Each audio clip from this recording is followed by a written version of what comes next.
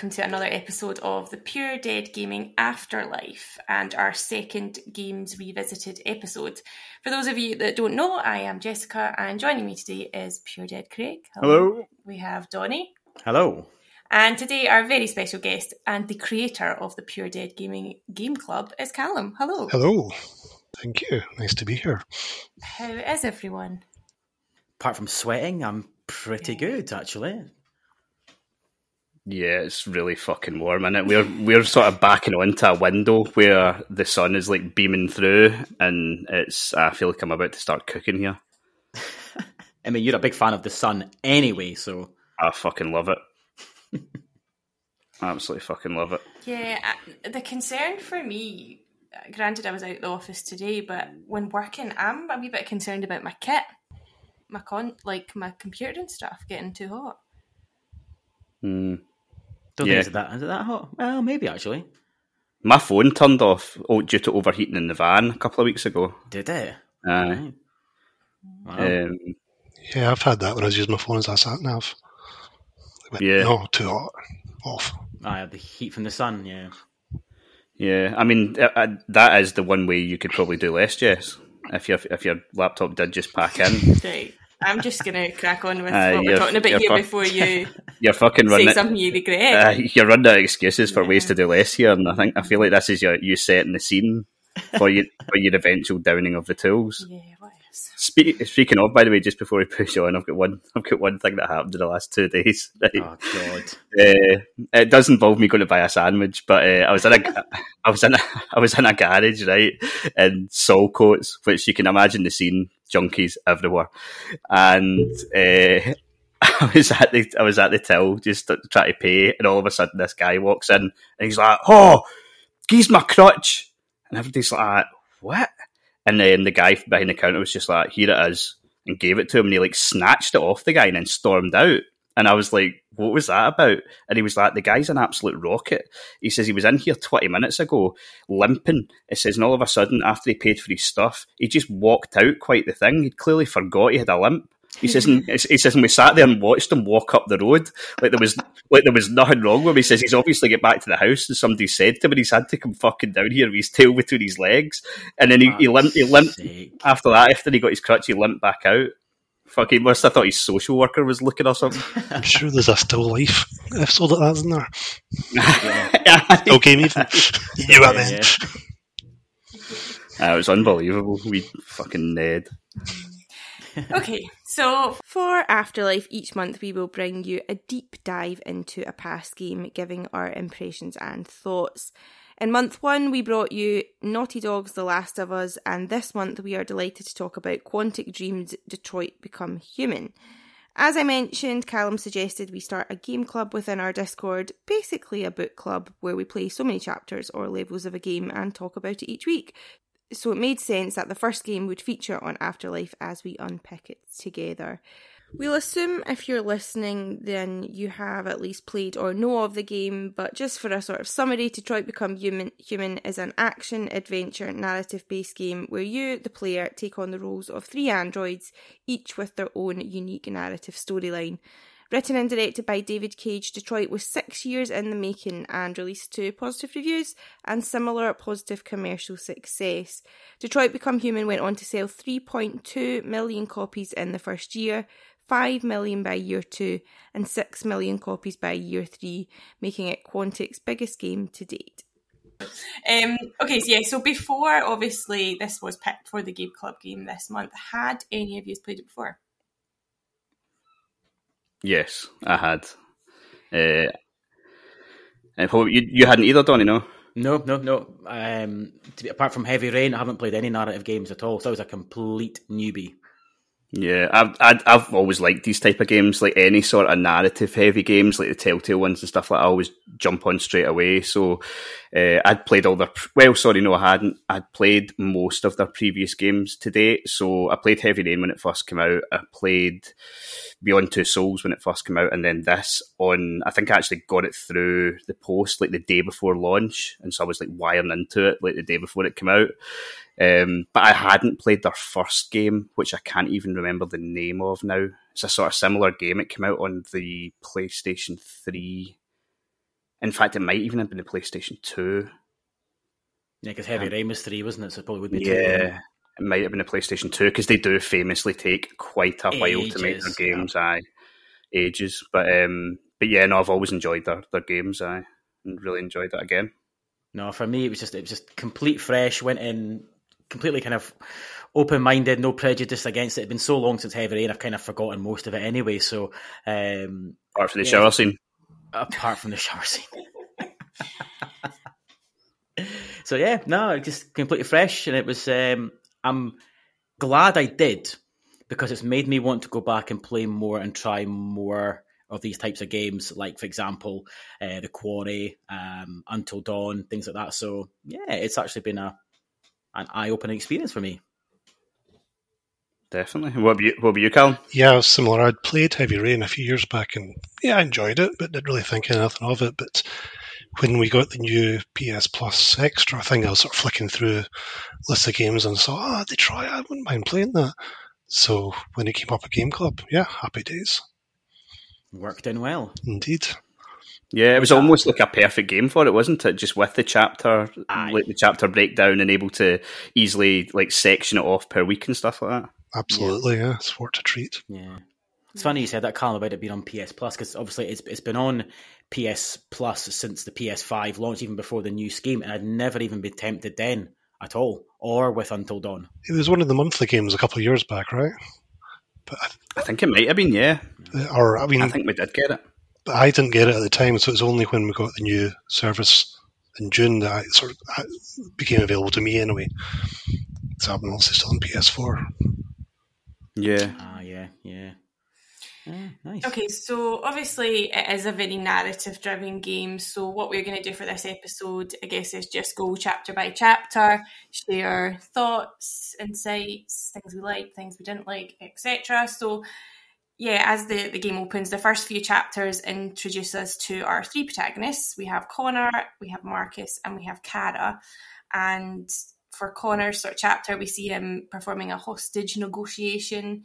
Marcus is buying paint for his master, and Kara is being taken home by Todd and cleaning up. So, what do we think of the opening for each of the characters? I thought it set the scene well.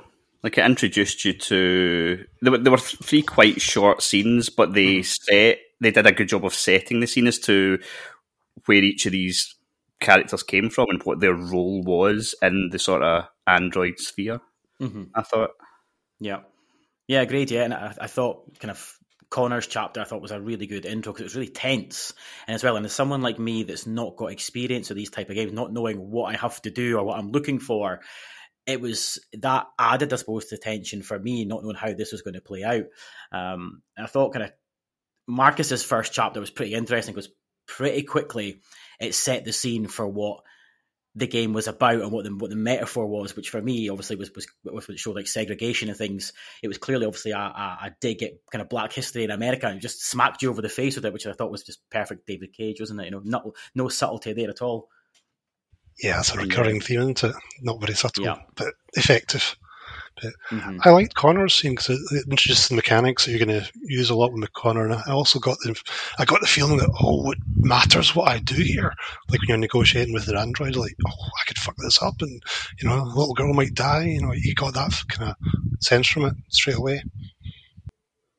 I take it, see, in the Connor scene, I totally agree with what you both say. Like, I really liked that, and like throughout the game, I loved all of Connor's sort of investigation type stuff. I really like those type of games. But did all of you save the little girl? Yeah. Yes. I lied. Yeah. I lied to do it though. I think I did as well. I'm trying to think now. I think that is a scene that I have went back and played a couple of times, because I'm sure when I first played the game, I saved the wee girl and I was like, I wonder if she can die. I don't think she can. Can she not? From what I read, I don't think so, but you can negotiate and you can make more of an arse of it though, can't you? I think so. There's a good outcome in like one where it's like, because I certainly when I played it this time, my Connor saved him. I think he shot the android and then just walked away like an absolute boss. Yes, like yeah. He didn't even show any like emotion. Obviously, he wouldn't, I suppose, to the wee girl. Like he just shot the android, grabbed the wee girl, sat her down, and just walked away like some sort of like James Bond character. Mine, I talked him down, and he let her go, and then a sniper shot the deviant, and then just like you, Connor just went, meh, I'm away, and just fucking walked off. You know? Yeah, the sniper took mine out as well after I lied to him. Ah, right. I see. I'd found that there was a gun underneath. I think it's the dining table. Yes. So I'd used that to shoot.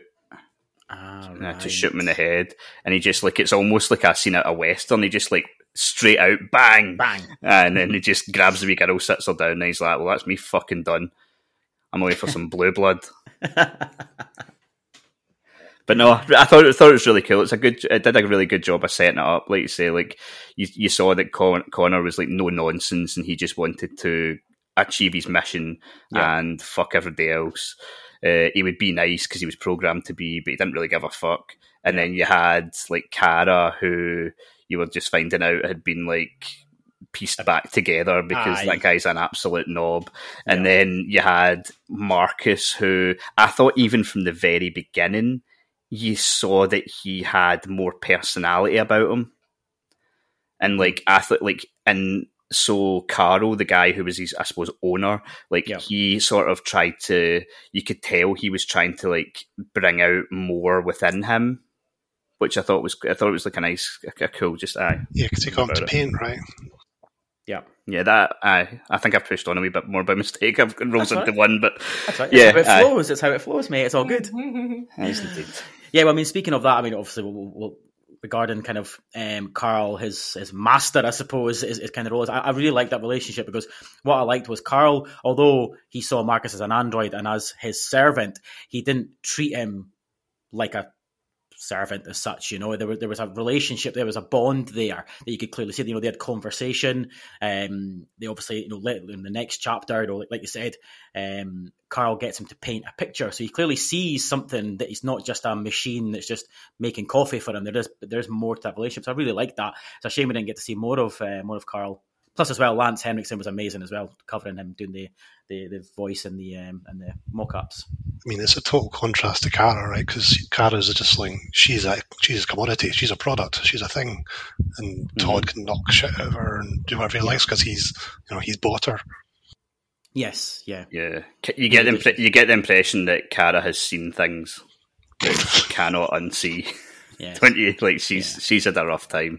Yeah, in more ways than one, I think. Aye, well, the fact obviously she's the first to become deviant, and very, very quickly. You know, it's chapter 7 where obviously that's kind of where her story goes, and she instantly breaks out of that lock. So you can see, yeah, you're right. I think it's, you know, clearly been pushed too far, too many times, and it's all kind of came to this point where obviously you've got to decide whether you let Todd do his thing or you go and save poor little Alice. Yeah, definitely. And see, it was interesting to see what you're saying about the relationship between Carol and Marcus. Like, you really got the impression that it was the son he didn't have but wanted. Like, he's like, my son's a total fucking bellend, and this guy's much better. I would rather I'm just going to sort of try and phase the real son out because he's just trouble, and I can mold this guy, and that'll be grand. Yeah, almost quite literally phasing him out as well, as we see, isn't it? So yeah. Did you see on the partners chapter with obviously Connor and obviously when you first kind of meet Hank? Did you solve everything pretty easily, like finding the android in the attic? What did you think about that kind of whole investigation scene? Yeah, I mean, I got through it. Yeah, I mean, see, the thing is, like, I find it a little bit difficult to sort of with some of these to like remove myself from it, because when it came to that scene, I think the first time I played it, I did sort of cut about that house for a while, being like, where the fuck am I supposed to go? But like when I played it this time, like that was one of the scenes that I really remembered, so I almost knew what I was doing, and I was able to do it quite efficiently, if you know what I mean. Yeah. But like I did think it was interesting, unless I did something completely different from everyone else. You don't have a choice but to reveal the android. Right. I don't think. I certainly didn't have the choice to. There's two options, but both of them are to turn the guy in. Yeah. And mine certainly, and I thought that was an interesting take because when I went up into that attic, I was like, "Oh, I want to let this guy go." Were you really? That's what I was thinking. Were you? But, Okay. but at the same point, it was like I thought it was almost, if that is the way it was, obviously because it's so choice based that I'm not sure. Like I thought it was clever that it didn't let me do that because it was saying, right, you're getting choice, but at the same point, we know what Connor is at the moment, and he wouldn't do that, so Correct. you're not getting that choice. Yeah. Nice to know you'd let a murderer go, by the way. Nice. Put with you long enough. I enjoyed that chapter. Yeah, I caught the guy, but I was trying to. I mean, I was consciously. Yeah, Connor's a policeman. He should be doing this and catching the bad guy, and the so-called bad guy. Yeah. But I enjoyed. I did. Greg's. I cut about the house, investigating everything I possibly could, finding like there's we kind of altar thing in the bathroom or something. The guy had been like drawing stuff on the wall. That was kind of cool because I was enjoying the investigating side of things. Yeah. Was I the only one that got vibes from the film Seven with Brad Pitt and Morgan Freeman? Oh no, totally. Straight away, it had to be. Like, there had to be an influence of that. Absolutely, yeah. Glad I wasn't the only one. It's been too long since I've seen that film. I can't remember a thing about it. The head in the box. Yeah, no, I definitely got that vibe from it. But I'm surprised. So neither of you thought. I gave a thought to wanting to let that guy go. I know he was a murderer, but he'd been attacked multiple times. Yes, but you've still got to take the guy in and question him. You can't just go, "Nay, bother, pal. I figured this out, self-defense." Oh, and you go, "That's not how fucking democracy works and how the justice system works." You still got to take him in. Aye, but you've got to realise that what's going to happen. Like, there's no way he was getting out of that. No, you're a cop. You got to take him in.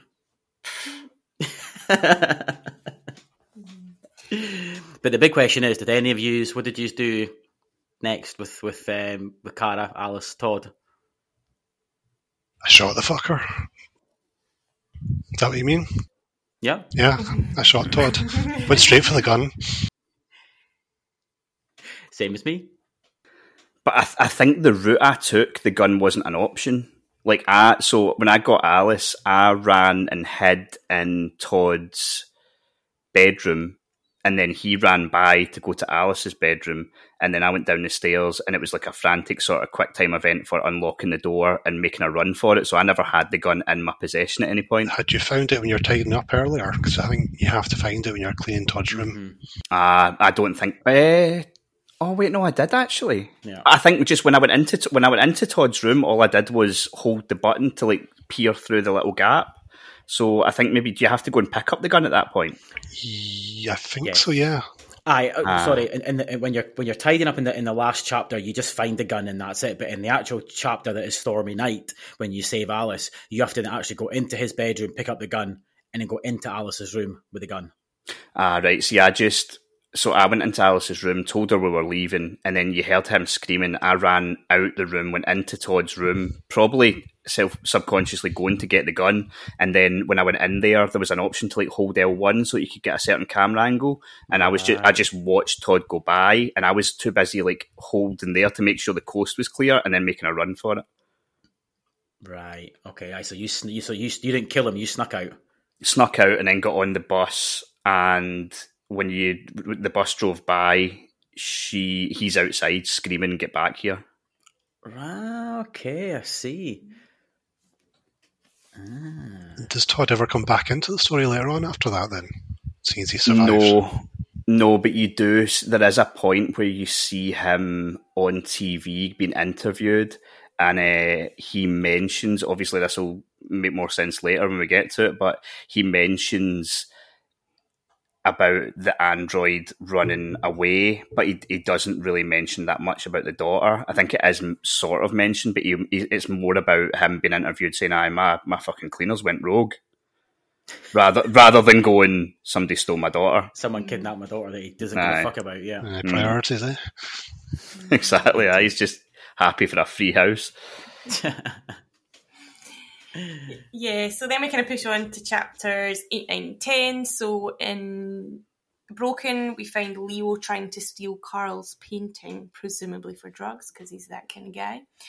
As Connor, we interrogate the suspect if we found him in the attic in Partners. And lastly, Cara and Alice are fugitives, and we need to find some shelter for them, because don't want to be out there in the wild. No. You do not. No. So I was interested when we discussed this game on the Discord throughout playtime, and I think I had something different, quite different from what you guys had, or certainly the majority had. There was a lot of people speaking about how the son was still alive at the end of this. Was that you guys? No. So I thought I killed him because I shoved him over and he banged his head and he just kind of went, ugh. But yeah. But then he comes right at this end of the game. He comes back in and he leaves a voicemail for Carl. So I didn't kill him obviously, but I just assumed I did at the time. Okay. So I played the obedient android and I did what Carl said and obeyed and didn't fight back and let Leo bitch slap me, which wasn't easy, by the way, being a good boy. And Carl has a heart attack and dies, and you, as Marcus, get the blame for it. But at the end of the game, Marcus, in my playthrough, goes to visit Carl's grave, and Leo walks by going to visit his grave as well, and he gives you like a little, not a nod, but he gives you like a look as if to say, sorry, bro, type of thing. Carl doesn't die for me. He's there. I had the same as you, Callum. Like because I pushed him down, and he's sort of like it sounds like his neck snaps, and then you've got Carl going, "Get out of here, Marcus! Get out! You need to go!" And you're thinking, I know I need to go," but he keeps staying there, and then he gets fucking dunted with the police when they come in. Yeah, no matter what avenue you choose, there, the next chapter when he comes back from the dead is the same regardless. It's still the same storyline. So that your choice doesn't change anything really. I don't think. Or anything significant, should I say. Right, okay. And what did you... So how did you handle the interrogation? I fucked up. I misread what it said. I thought you had to lower his stress, not have his stress sitting at a certain percentage. So in the end, the boy gave his confession because I lowered his stress, and then he fucking stole a cop's gun and shot Connor in the head. I could not have fucked that up anymore if I tried. Yeah, so it didn't go well. But I got the confession, so that's what matters. That's especially when you've got like 9 lives. What about you, Callum? What happened? Were you in there? I got the confession. He didn't shoot me, so that was good. I can't remember what else happened there. But yeah. Yeah, you can. I think the FBI guy comes in, does he not? The dickhead cop comes in. Yeah, that's right. I defended the android source. I told the boy to back off because he'd self-destruct. Yeah, so then you see him again later on in the police station, but he always kills himself later on. Yeah, I think Connor says to him something like, if you just leave him alone, he'll come peacefully. Yeah, and he goes out. But it's that dickhead cop, man. Every time he appears, you're just wanting to slap him, aren't you? He's just what an absolute penis of a man he is. Yeah. I mean, he plays the role well because that's obviously what he's meant to do. But he just every time he comes on the screen, I'm just like, you're needing a slap, and instantly there's somebody on the screen saying that guy's needing a slap as well. So it's really driven home. Yeah, 100%. Again, not subtle. No. That's David Cage, though. He isn't overly subtle. Like, I think that's sometimes why people have a bit... I mean, people don't like David Cage, so that's a lot of why they've got an issue with his games. But as well, I think he does have a sort of thing in him where when he's got a narrative, he wants to make sure that the people in the fourth row get it. Yeah. The problem is that I'm not going to slag someone off for their writing. I'm not exactly a fucking writer myself, but as I'll point out later on, I just feel as though, like, it's... everything that he does or says in this, it's just beaten with a stick to the point that you might as well just write it on the screen what he's trying to convey rather than have you interpreting it in a sort of evidential way. But no, it has to be so in your face and so obvious. It's like, ugh. And it's just the usual trope, I think. I found that a little bit tedious at times. And just like you said there with the cop, there's always that arsehole cop, isn't there? You know, there's always got to be that kind of guy. Yeah, I think that's absolutely true. But I think he largely gets away with it because the story is fucking cool and it's presented so well and it draws you in and you enjoy the world and mostly the character's quite engaging. So yeah, it isn't subtle, but it works, I think. Yeah. Yeah, no, I would agree with that. Like you both say, I mean, it's definitely not subtle. You get the impression that he maybe doesn't trust his audience to figure stuff out for themselves, which he should, because he's selling in America, right? Well, but I mean, his games are aimed at adults. Like, see if it was like if he was dealing with less serious tones, you'd be like, all right, maybe you think there's going to be 10-year-olds playing this, but like this kind of game's only going to appeal to adults, I would have thought. Yeah, it's like segregation on buses. What could that mean? I know, when they're all at the back of the bus. I know, and it's like even later on when some of your choices were Marcus, like one of the lines you can choose are just direct quotes from Martin Luther King. It's like, really? You couldn't have left that out.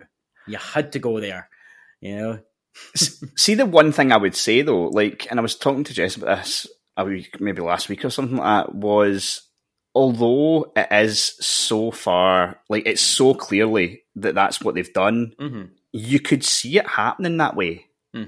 Like, I do think if we come into a world where maybe CyberLife, it's probably going to be Facebook, right enough, that start making all these androids, and this did happen, I think it would be history repeating itself, and it would play out in a similar way. Like, I just think people are idiots and don't learn from mistakes, and I don't know, like, although it was obviously very tropey, and it was very, I can see where he's lifted that from, I also sat there and went, aye, but I could actually see it happening that way. Yeah, I agree totally.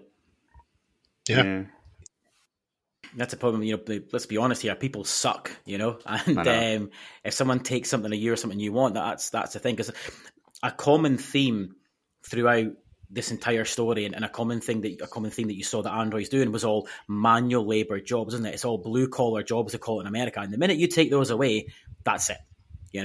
And it was a common theme of showing you every time you saw a worker, he was digging the ground, or he was mending this. It was always, blue collar jobs. So yeah, that's exactly what would happen. The minute you take those away, riots, Yeah, as soon as you saw the bin menu, you were like, guaranteed they're androids, and they were. They were. Fuck's sake. Yeah. It's just, again, it's blatant. It's the lack of subtlety, but it was still effective regardless. Where did you sleep? Where did you and Alice sleep? I went to the house. I went to all the other ones first, but then I met an android outside the house, and I think that seemed to be kind of an interesting option. Oh, aye. Yep, I did the same. What was he called again? Can't remember. Oh, he kept saying Ralph. His own Ralph. Yes. Aye.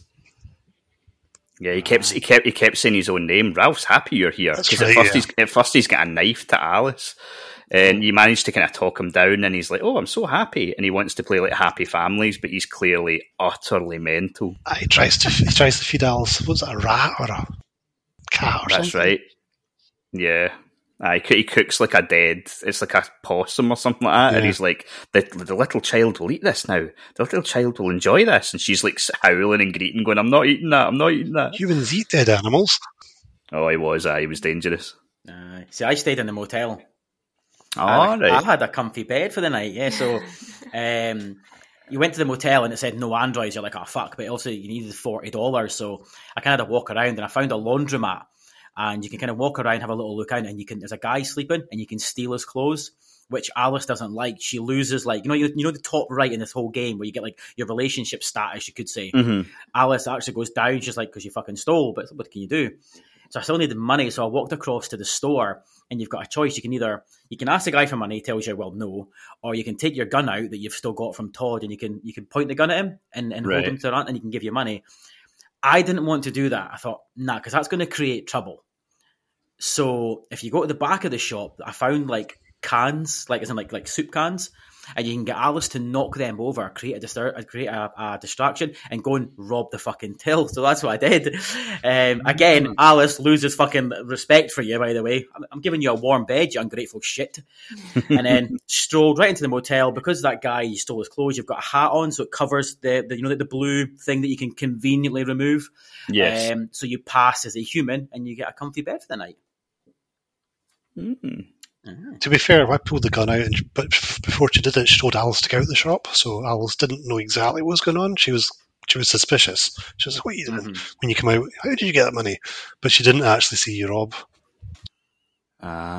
Okay. Yeah, it's interesting how many different ways that can go then, because I believe you do have the option to sleep in the car as well, don't you? Yeah. Yeah, that was your 3 options, wasn't it? Yeah. Yeah, because I think the first time I played it, I slept in the car. I think because that seemed really familiar to me, but I've never seen the scene where you're in getting a warm bed. Well, seen you fucking pulled that off. Absolutely. Oh, aye.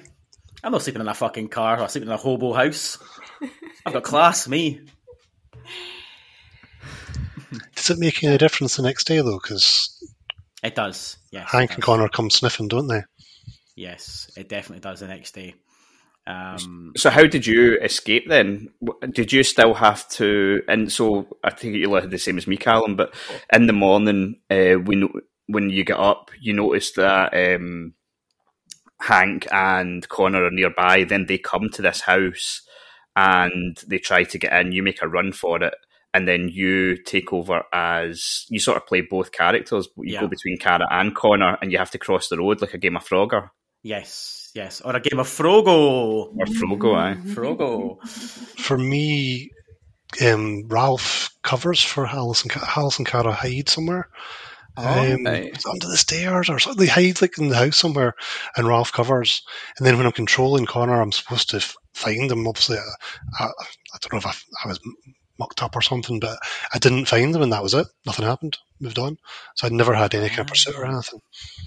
Oh, interesting. Did you have the chase across the road, Donnie? Yeah, so basically, Craig, exactly the same as you. Instead of going to the house, obviously, you go to the motel. Right.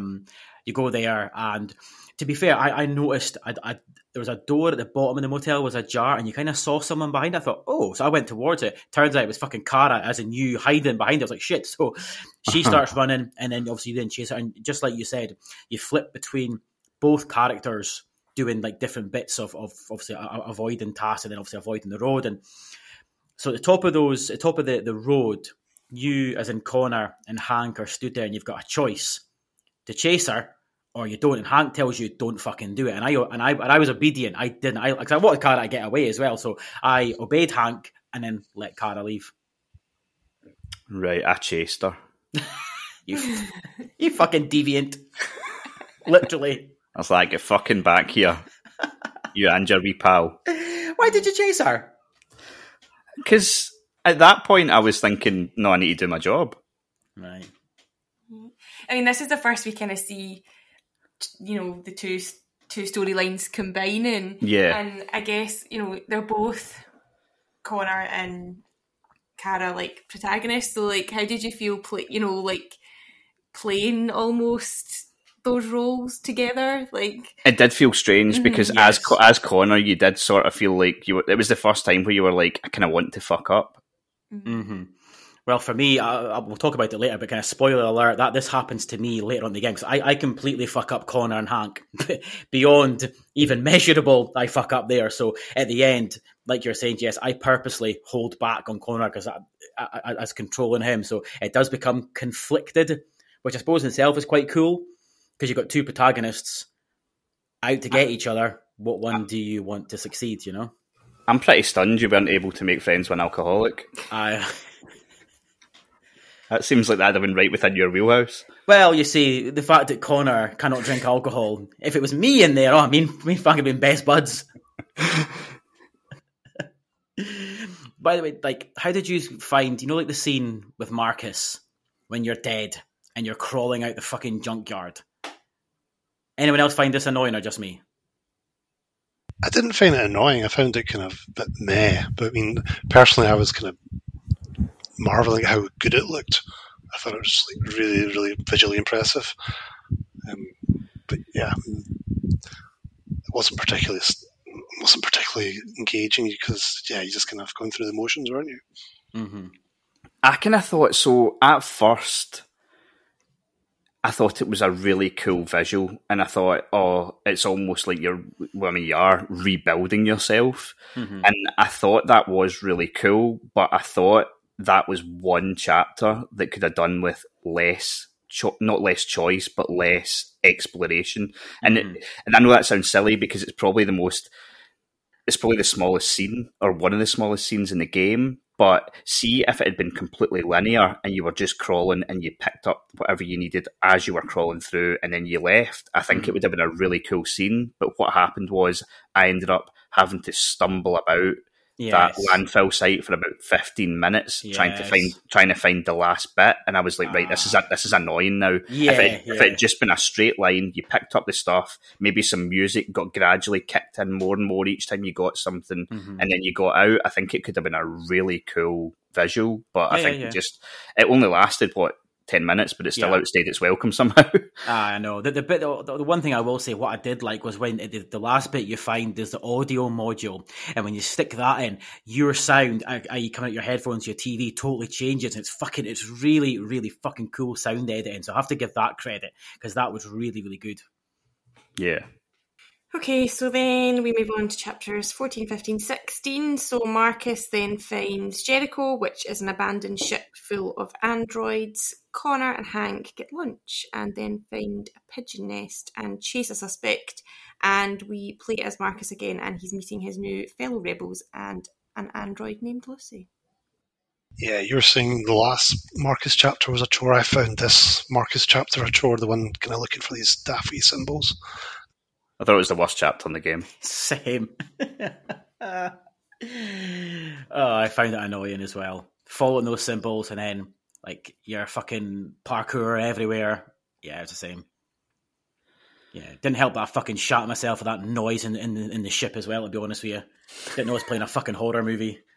Well, we know how much of a wimp you are. Whatever, Jess. It wasn't even a proper jump scare. It was just something running. It was fucking scary, okay? Shot myself. Yeah, I found that frustrating. And again, this is where we're starting to now see the start of the sort of symbolism with obviously Jericho and things. It's like, okay, now we're starting to start the whole kind of Bible theme that I felt it went with Marcus as well. This is, for me, was kind of the start of the next lack of subtlety, I suppose. Marcus the Messiah. Marcus the Messiah. Marcus the Jesus. Yeah. I did think as well that it was weird that, like, I wouldn't say anticlimactic, but so you spend all this time looking for Jericho, and when right at the end when you drop down and there's like fucking 8 androids and 4 that are nearly dead, and you're like, I mean, granted Marcus does point it out, but you're like, is this fucking it? Yeah. How was there even enough use to paint that many fucking symbols and walls? Like, what? Yeah, and how did no one stop you in the process? And why are you all absolute wimps? And why is the guy with... I mean, I know he's a fucking android, but why is the guy with the blonde hair an absolute predator? Like, as soon as you see him, you're like... Pedo. Aye. Yeah. 100%. Why did they make a pedo android? No need at all, Simon. Simon as well. Predator name, have you ever heard one, wasn't it? I've never known anyone called Simon that was normal. Correct. Apologies for their comments if your name is Simon. Yeah, I mean, obviously, Hank and Connor's, the next scene with them, I really liked. You know, like, again, investigative bit, you're in that sort of pigeon fucking house, and then you start chasing your suspect. And this is where I got really fucking pissed off with the game, because I didn't agree with the writing here, because you've got a choice. Hank falls off a ledge, and you've got a split second to make a decision where you save him, or you chase the suspect. Now, I decided to go, well, Hank hates androids, doesn't want to get saved by an android. Hank is committed to the job. Fucking get the suspect. Leave Hank. And it even tells you it's an 89% chance that he survives. So fucking right, I'm going for the suspect. I'm doing the job that I'm built to do, that Hank would want me to do. I do that, and he goes fucking mental, and our relationship drops down, right down. It's never recoverable from that point. Like, I felt that was wrong, because there's no fucking way Hank would want an android to save him. The guy hates androids. Why would he want to be saved by an android and let a perp go? I didn't agree with that at all. I did exactly the same thing for exactly the same reason. I was like, yeah. Thank you. Not alone. I'm not alone. I'm a police android, right? So the job's the most important thing. 89, he'll be fine. Yeah. Yeah. Let's keep chasing the dude. And likewise, he fucking lost it. And I don't think I ever got better than hostile with Hank for the rest of the game. You can. I don't think you can, yeah. Oh, okay. Well, no, I didn't then. Oh, no, you definitely can, because I did the same as you two, and I got back to neutral. How? What the fuck? Just by being a stand-up guy. What the fuck happened? I was trying as well. I was trying to do the thing. So was I. Yeah. See from memory, I think the first time I played the game, I did save Hank, and if it makes you feel any better, I think he's raging if you save him as well. It's a lose-lose then. I think if you save him, he's like, what the fuck? I was fine. So I think it's just he hates you at this point regardless, and whatever you do is the wrong thing, and that's it. Right. Don't get me wrong, he maybe goes less hostile if you save him. I'm but guessing so, yeah. Yeah, but I'm sure it's not like he's like, oh, thanks very much, mate, that's great. I think he's like, fuck you, for fuck's sake, that's the fucking job over there. Yeah. I mean, also here, while we're talking about Hank, can we take a moment to appreciate how fucking good Clancy Brown is in this entire thing, by the way? He is absolutely brilliant voice in that. He's so fucking good. I actually think he's probably the best character portrayal, you could say, out of everybody. Yeah, but all the actors are pretty damn good, though. Yeah. I don't think there was any bad performances. Like, I mean, well, or maybe some of the smaller ones, maybe fucking, maybe Simon. Simple Simon. Although it's quite nuanced to play a paedophile android. There's bound to be a film of that soon, isn't there? You know, it's bound to come. David Cage original. They're running out of ideas as it is. It's going to be a fucking iRobot, iPedo or something, you know. But yeah, no, like I said, I think the performances were all really, really good. But yeah, he might have been the best one. Yes. Yeah. Okay, as we move on, Kara entrusts Zlatko. Yeah, yes, which turns out to be a big mistake, and he plans on killing her. Connor has to wake up a drunken Hank, and Marcus and his fellow rebels rob a CyberLife warehouse for spare parts. Yeah, Zlatko, I mean, that was a creep. The minute you saw him, that was a pedo girl, wasn't it? You know what I mean? The common theme here, you know. Another creep. His house is like dodgy old mansion, you know. Yeah. Only an android could have went to that door, seen it open up and went, probably fine. Yeah, he looks safe. Any human in the world would have, as soon as they'd opened that door a creak, they'd have been like, nope, Yeah. straight out there. I'll fucking sleep on the train tracks, get Run, the fuck. bitch, run. But because Kara doesn't know anything, it's just like, how we doing, lads? Here we go. I hear you're my lord and savior. Well, you're in fucking trouble, love. Yeah, just come down the stairs here and I'll get what you I need. know. And you're walking by a bunch of prison cells and you're like, aye, probably fine. I know. He literally says, come into my basement. Go into the basement. You know what I mean? It's like, really? Did he not say this is not going to be pleasant or something as well? Like, yeah, he does. It's going to He hurt. does. Aye. Mm-hmm. Proper Joseph Fritzl vibes. Mm-hmm. Christ, yeah. I did like that scene though. I thought it was one of my favourites, to be honest. Like, I just thought it was really well done. I thought there was a lot of tension when you had to hide, and I really liked that I one. was shitting myself, shock horror. Yeah. Hiding under things. Oh god, yeah. And I managed. Did you let all the little things out? Yes. Especially the bear. That was the most. Well, not the most. Yeah. It's pretty. Yeah. Yeah. So obviously, as you're leaving, you can let all the tortured androids out, and of course, they then save the day at the end and help you get away with Luther. Which I like that character, by the way. I quite like Big Luther. I thought he was interesting. Did you escape or did you get reset as Kara? Because I didn't really know what the hell I was supposed to be doing. I was like, okay, yeah, look around. Yeah, I don't see anything. And time I realised, look all the way around. I can see something. Oh, fuck, I'm reset. Oh, right. No, I straight away, I don't know how, but you could kick stuff. Kick stuff over. So I just knocked stuff over, and then I managed to just kick something else, and it caused like an electric shock, and then it basically, the machine turned off, and I escaped. I got reset, and then Luther was like, get the upstairs, and I went upstairs and had to start getting Zlatko's meal for him and stuff. Well, really? I didn't do any of that. It's just like him back with Todd again. And do you not think Zlatko looked a lot like Todd? He did, big, fat and white. Aye. What's hair? Eastern European Todd. Yeah. It's a common theme here, actually. Yeah, no, I managed, I think, so I did kick the thing over pretty quickly, and then I was like, but it took me a wee while to realise where the other stuff was. So I think I must have been pretty close to getting reset. Right. But I think I just made it. I don't think it makes any difference though, because I basically got, I can't remember, 10 minutes or 8 minutes. There's a timer saying you got to go around the house and trigger memories. And I found Alice. I think that was the one that kind of bumped me over and sort of regained my Kara persona.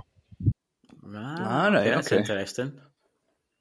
Yeah. So at least then you can't die at that point then. No. Yeah, it must loop back through. Mm-hmm. I wonder if it does limit your choices later on if she has some sort of memory loss. Like, It's possible. Yeah, there is a lot of branching paths. Yeah. I suppose you could go back and check the flowchart if you really wanted, I guess.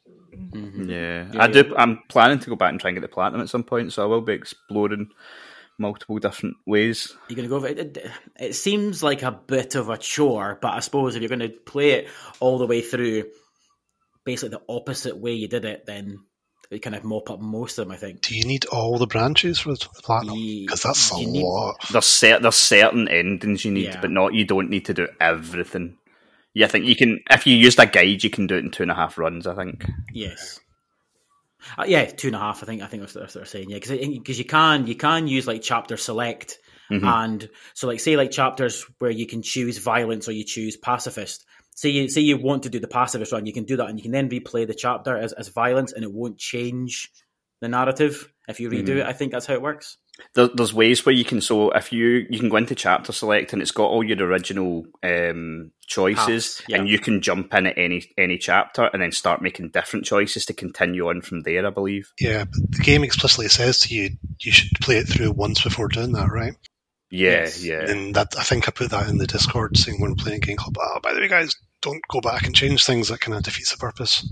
Yeah. Absolutely, yeah. Because your run is your decisions. It's your personal game, isn't it? You know, it's the game's not telling you what to do. You're telling it what you want to do. So, Yeah, that's the absolutely. beauty of these games. Yeah, definitely. Yeah, you've got to live by your own decisions, right?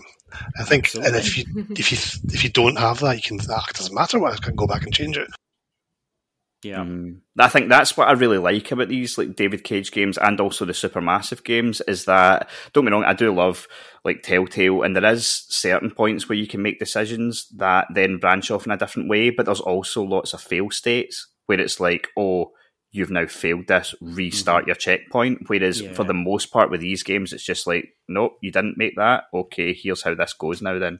Yeah. And I quite like that. Yeah, well, I read. See your second chapter with Kara when you save Alice. If you as Kara don't move at all, just stay still downstairs, Todd comes and kills you, so you can get game over with Kara in the second chapter. Oh, really? Yeah, apparently so. Yeah, so I read. You'd be raging if you just went for a pish and it turned into a shit. So you just not have any more Kara for the rest of the game? Correct. Yeah. Really? Quite Yeah, cool, actually. Yeah. Kara's dead. Yeah, you can kill her off straight away. Oh, I didn't know that. I thought.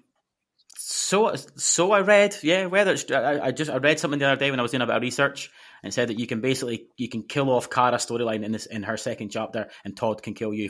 I believe it's if you don't move. If Todd goes upstairs, he kills Alice, and he comes down and he kills you. That must cut about 3 hours out of the later on in the game then. Pretty much, yeah. Mm-hmm. Interesting, eh?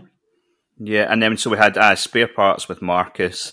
I like that mission, by the way. I thought it was really good. I fucked that up big time. I got no spare parts. Ah, It's the bit when when you go into the guardhouse and you've got to get a key or something. Yeah. I wasn't really sure what I was doing. I just walked in and walked straight into the guards and immediately caught. And then I had to run away and jump over the fence, and some guy gets caught, doesn't he? And you have to choose whether to save somebody or not. right. No, I managed to get the spare parts, and I managed to get the truck out as well. And I also one of the guards who's an android. You can save him and take him with you, or something. You take him with you. Choice. Yeah, there's a truck I didn't get. I did get the first bit, but I didn't get the truck. Okay. And you've got a choice to save him or to kill him. And I saved him. I thought, well, I'm not going to kill him for no reason. And he actually saves you, Marcus, at the very fucking end. He comes and saves your life, depending on the path you play. I can't remember the guy's name, but yeah. But I think, spoiler alert, I think someone else saves your life if you like. I think. There's someone else jumps in if you don't. Yeah. Oh, Yeah. really? I think it's fucking Simon, isn't it? Simon. Pedo Simon's dead in my playthrough. I killed him in the tower. I bet he did. I literally shot him in the head upstairs. Yeah, it was interesting though. Like, see, I don't know if I'm probably the only one that thinks this, but so in the beginning of the spare parts episode or chapter, when you are sort of parkouring about the place, like obviously it is so massively on rails. Like you get to a bit, you press X, that's it. It's not like you have to time your jumps. It's not like you have to time anything. But I was so impressed how somehow that still felt fluid to me. Mm-hmm. Yeah, and I think it was chase scenes did, yeah. I think it was just because of how good the animation was. Yeah. But just for the fact that all you were doing was pressing X, but still somehow it all just flowed really nicely. Yeah. No, I was impressed with that. Spot on. Yeah, no, I think you're right. I think all the chase scenes and all the sort of fight scenes, when you're having to obviously quickly select, like press left, press right, press X, whatever, all feels really fluid and impactful, even though, like you said, even though it is on rails, as you say. Yeah. Did either of you have the big battle at the end with Marcus, that gun battle? Because that was kind of similar. It was very limited, but you did feel you were actually sort of having to choose who to shoot and what orders to give. It's quite deceptive, isn't it? Mm-hmm. See, I went down the pacifist route. Right. Yeah, well, after I screwed spare parts and now I'm jumping ahead, I also screwed the one where you're supposed to save them from the store. I was like, yeah, Marcus' storyline's fucked. I'm not going to bother. I'll just go for it. And I chose all the belligerent options. Yeah, okay. That's basically what I did with Connor later on. So, yeah, okay. Fair enough, yeah. So, yeah, Connor and Hank head to the strippers called the Eden Club, where they are again tracking a deviant. Karen and Alice look for shelter at the Pirates Cove, and Connor and Hank have a heart-to-heart on the bridge. Eden Club was pretty good, eh? It was indeed, yeah. Loved that fucking scene. Yeah. Give me some Android wood, yeah. I loved how like Hank just kept being like, "Oh, Wilson, you're bringing me here," and like Connor's just absolutely no selling it, been like, "What?" He's no idea. He's no idea what's going on, does he? He's yeah. This is where like I felt that the banter between Hank and Connor throughout the game, up until very soon for me, was very, very good. And there was a lot of good comedic lines. Again, Clancy Brown was fucking brilliant. And there's a lot of bits in this where you're right, where Hank's turning around him saying, "What the fuck? We've not got time for this," because he thinks he wants a private dance, doesn't he, or whatever, or a hooer, We've not got time for this. So I'm not putting that in my expenses. Yeah, you are. Yeah, that was a fucking brilliant line. I think it was it Squinny that screen capped that and put it in the Discord, and it was so. I'm not putting that in my expense account. Yeah. It was just for obvious reasons. That was just absolutely perfect. Obvious reasons, yeah. But I thought there's multiple times this happened during the game, but it landed perfectly in this scene. See when Connor just goes up and he'll like get the blue blood in his fingers and he keeps tasting it. Yeah. And every time Hank slaps, you fucking stop doing that. It's fucking minging. But it lands so well when it's like a dead hooker that's lying in the ground. Connor's just over having a wee taste. I know. I mean, no one likes a taste of a dead hooker, to be fair, let alone Hank, so I kind of get it. That's true. That was good. And so see at the end of that chapter then, like, what was your decision? I fucked up. I shot the Tracy's. So you shoot one and then the other one shoots herself or something? Yes. Yeah. I did the same thing. What an idiot. What an idiot you are as well, Callum, and me. Well, I don't even know why I did it. There was no reason to at all. You've got such a small window to choose. I played it on the normal or the hard mode that you've got your quick time is fucking split second, and I just panicked and I fucking shot her. It doesn't help that the animation is just basically on top of you almost as well, so you do kind of panic. It's cleverly done, She just kicks shit at you, right, when she's trying to get away. It's like, yeah, fucking sure. Yeah. That's my logic. Well. Yeah, I spared her. You spared her. Well done, you. Well, we're talking about Hank, and so I think that's what redeemed me, because I let her go, and Hank comes up, and he's like, you did the right thing there. Fuck Hank. He was really happy with you over that, so I think that's how I redeemed it. Yeah. By letting them go. But it's interesting what you say. Like you say, you do have a very short window in which to make the decision. And one thing, I don't know if it's an accessibility option in Detroit, but certainly when we were playing through, me and Jess were playing through the Quarry, there's an option, and I think it's supposed to be aimed at streamers. Like, it's like a streaming mode you can turn on. And when you do, when there's decisions, not every decision, there still has quick time events, but when there's like narrative based decisions like that, you can make it so that you get a large window of time. Oh, okay. And like when me and Jess played through the Quarry together, and it was quite interesting to play it like that, because when a thing like that came up, we would turn to each other and go, "What do you think?" And we would almost weigh up the pros and cons and then make a decision. Right. And okay. like, I think there's advantages to playing it both ways, because you like sometimes it's good to just go with your gut instinct and see how it goes. But if you are playing with someone, then sometimes you do want to go, "What do you think?" Aye, have a conversation, yeah, and talk me out of shooting the fucking Tracy, yeah, which would have been ideal. Because at this point now, for me, there's no saving Connor and Hank, because the next chapter with those two is chapter 22, called The Bridge. That bastard Hank takes out a gun and shoots me in the fucking head. Yeah. In cold blood. Fucking shoots me right in the head. I'm like, you bastard. And of course, as we know through this, Connor comes back, like obviously a different Connor, but obviously his memories are implanted. I'm just like, really, you dirty fucker. So there's no saving me and Hank at any point in this game now, you know. And did you have the same as that? Was that the same outcome for you, Callum? Yeah, exactly the same. Shot the Traces in the club. And I was even, I can't remember the options where I was talking to Hank and Bridge, but I was trying to placate him, and the fucker shot me. Yeah, I think it is quite difficult to placate him in that chapter, because there's a couple of times where there's like a few options and you're like, right, I'm trying not to piss him off. Yeah, I think every one of these is going to anger him. Aye, I made it worse every fucking time by mistake, yeah. Yeah, I think so, because I never shot the Tracies, I think that's why he never shot me in that Definitely. scene. Yeah. But don't get me wrong, it's not a pleasant conversation. Like, he does come close. Like, he points a gun at you and he says, "What happens if I do this?" And I think I chose nothing. And he just says, "Well, they'll just cart me off and they'll bring another one out." Yeah. And then Hank just goes, "Oh, for fuck's sake, can you just act like a human for once in your life?" or something like that, and storms off. He says, "I'm going to have another beer." Nice. Yeah. I thought the Pirates Cove chapter with Cara was quite nice. I thought it was like a nice little family moment. Yeah. I found it a bit kind of lazy, because it's like, we're looking for a place to shelter. Haven't we done this before? Oh yeah, we did exactly the same thing a couple of chapters ago. Yeah, in a different location. That's true.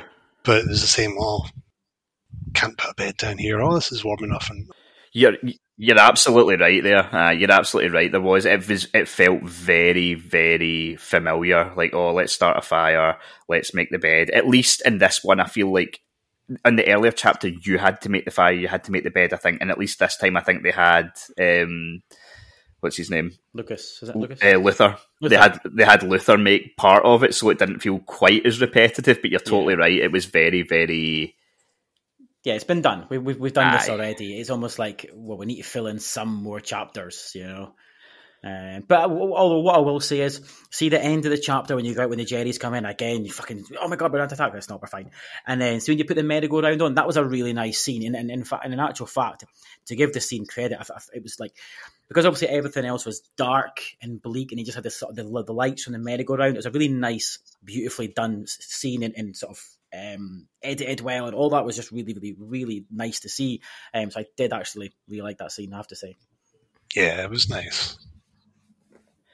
Did you not think that it did feel like a bit of a juxtaposition, like the fact that they all broke the fucking doors down, and then they were like, "Oh, we're friendly." Yeah, like you're like, well, could you not have fucking knocked then? Just knock, yeah, yeah. Come on, Jerry's fuck's sake, yeah, yeah. But this is, to be honest with you, for my feelings on this game, I felt everything up until now, so the first 2/3 of the game, I thought were really, really good. And not perfect by any means, but I thought were really good. And this, for me, is where things start to tail off in terms of the quality of writing and kind of the way the game goes, the narrative goes. I feel as though this third of the game is nowhere near as good as those first sort of 22-ish chapters, starting with, you're right, the Jerrys. There was no need for them to fucking barge in like they did, you know. Oh, yeah, we thought you were bad guys. No problem, you know. So yeah, everything from now on I kind of struggled a little bit with. I kind of agree with you there. It's like this is the point we start to see more inconsistencies and kind of like the end of the Pirate Cove. All the Jerrys are there, and you're doing this merry-go-round, and then next chapter with Cara and Alice, suddenly you're looking for this woman called Rose. Where did that come from? Who told you about Rose? There did feel like some gaps. You're totally right. Yeah, yeah. Did Jerry tell me about Rose? I don't know. That wasn't explained. It was suddenly Rose's house. Oh, cool. Suddenly we magically make it there, isn't it? Nice, yes. We even got a postcode. We can make it there. I kind of felt the same way with some of Marcus's storylines as well. Like we're going to talk about in a second, the broadcasting tower. Where did that come from? Yeah. Just like he just had this great fucking idea. And, okay, right, we're doing it. You're totally right. Actually, I think that there was like they maybe had like a 10 to 12 hour story, and they had to like totally condense parts, and there was gaps. There definitely was gaps in the story. Has there been edits made? And kind of bits chopped out? It wouldn't massively surprise me, to be honest, because like so famously, like David Cage does take forever with his games. I mean, I think it was either last year or earlier this year, like they announced that the next project they're working on is a Star Wars game, and they're now talking about how that might be 5 years away and stuff like that. Like it takes a long time, and I get that there's a lot in it. If you're doing branching paths and you have consequences that actually matter, which they do in his games, like it does. I mean, there's a lot of work goes into that. Yeah. But yeah, I mean, I think you're right. I think there could have been concessions made. I agree with Callum, what you're saying here with the Stratford Tower, in that this is a massive, massive scene for the rest of the game. You know, like what happens here totally makes everything kind of branch out from here in terms of what the androids are looking like in terms of public opinion, what the police are doing. Everything kind of relates to this. And I thought the start of it was okay. You go in and you sneak into it, but then suddenly you find a uniform that someone's planted for you. How, when, where, or fucking why did this happen? So there's a massive gap in the storyline there. Someone's magically left you a uniform to walk around this fucking tower. You find yourself having to suspend your disbelief more and more, right? Yeah, I'd agree. Yeah, which largely I'm okay with because it was really fun to play. But yeah, there was more and more sort of discrepancies in the story. Mm-hmm. Yeah, it was just all a little bit too easy and convenient. I mean, don't get me wrong, the connection clearly is that you've got an android on the inside, but they could have so easily just alluded to that just briefly. Yeah. Like, I mean, all you'd had to have was Marcus like tip his hat to an android that was like sweeping up in the corner, and you'd been like, all right, it was him. Yeah, but that was almost missing. I suppose you get that later when Connor's investigating, right? They kind of suss out that at least one of the androids has kind of been helping them. But yeah, at the time, yeah. Yeah, no, that's actually a really good point. That is like one thing I would say as well. See the start of the Stratford Tower. So the way it starts, and it's like, right, we're going to have to do this, and the way the whole thing starts, it's totally like Ocean's 11. Like it's a total like play off of like a heist movie. Yeah, and the way it starts, and it says we're going to have to do this perfectly, and you walk in, and then it's like they're talking over the top of it. Like it was quite cleverly done. That like you can see the type of movie influences that he's got. Yeah. Yeah, very much so. Like, did you go to the receptionist and like phone her, pretend to be the daughter's school and stuff to get her to leave? Yes.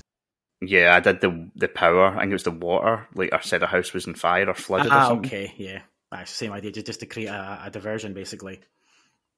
I think you had to do that, or was there a different way of doing it? I'm not sure. I actually don't know. Presumably, there's another way. Because it's the type of game it is. There's probably a different option, but that's certainly what I did, and it worked anyway. Yeah. No, I liked that chapter. It was good. Yeah, it was. Although the bit I didn't find fun was when you're actually making the speech, and you had two options. You had calm and determined. And I started off calm, and he makes this rousing speech that fucking like anyone would be proud of, this big speech, and then it comes up again. You've got another choice to keep going, and you can again choose calm or determined. I think, well, I've chose calm. Let's be determined. Well, turns out determined means fucking violence to David Cage. So suddenly I'm making this violent speech that says humans are going to be done for if they don't fucking do what we want. I'm like, that's all I meant. What the fuck? Oh, I was so frustrated at that bit, I have to say, because I was wanting to be the good guy and be, and keep it all pacifist, and that fucking happens. Did you kill anybody in the heist? Because Just Simon. All right. I mean, any humans? Because I shot one guy that was going to get away. I shot him as well. Yeah. Oh, I and think that, I have actually. And I thought I was making reasonable demands, but apparently I wasn't, because straight away my public opinion was pretty bad. Yeah, same. And that was another sort of reason I kind of went fuck it with my Marcus storyline. I didn't see me getting a good outcome with Marcus. I was just kind of fuck it, whatever. Kill folk. Okay. Yeah, it was almost like Marcus had to be the bad guy because you needed to show some force to get your point across, almost. But I said I didn't want to. I wanted to be calm. If I'd known determined went fucking violent, I wouldn't have chose it. Yeah, I would. What you're saying there is right enough. I would say that even playing through this again, like there's multiple times where like you get a multiple choice option of what you want to say, and you choose something, and then what he says, you're like, I didn't realize I was going to say that. Correct. Many times I felt that. Yeah. It could have been maybe more descriptive. Yeah. I think so. But maybe that's the point, though. I don't know. Maybe it's just writing. Who knows? So, see, at this point, was it just me, or was everyone else just waiting for Marcus and North to touch magnets? I felt it was getting that way for me as well. No, North wasn't impressed with me. The only thing, was she not? I shot the one person, and that was the only thing that ingratiated me with her. Otherwise, she was just kind of all right, whatever. See, North. No, it's funny because North wants you to go violent, and Josh, I think he wants you to be good. And after this, I went down the good route, but for some reason, I managed to keep North on side. I'm not really sure how. I've also just got that little bit of evil streak in me because we ended up locking magnets as well at the end of it.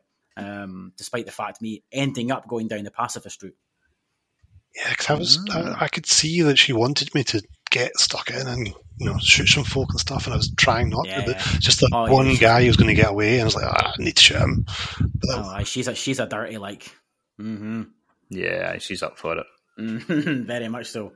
And obviously I took great pleasure when I got on the roof with Marcus shooting Simon in the head. I took great pleasure in that. I didn't even have that option.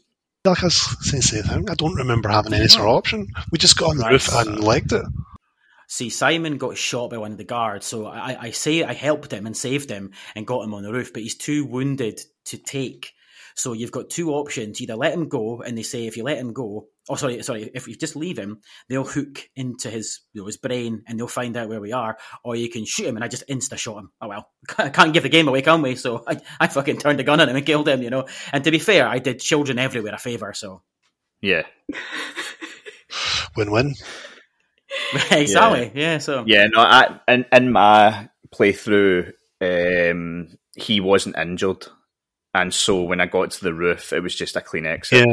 Like right before that, when I was Connor, obviously I think no matter what, the deviant sort of takes your heart out, and then you've got to get that back in. So I ran out into the lobby, and the guy was just about to get in the elevator, I think, and then it slowed down, gave you a chance to survey the situation. And one of the options was to take the cop next to his gun. So I just grabbed that, and he shot him straight in the head to stop the deviant getting away. I couldn't find the deviant. Oh, right. No, I did. And he attacked me. Right. I didn't find him. So once again, Hank, who's already killed Connor, wasn't happy with me again. A common fucking theme in this game with me, isn't it? I'm just trying to get on his good side, Obviously, the next bit up, Callum, you already mentioned Rose and Cara. How did,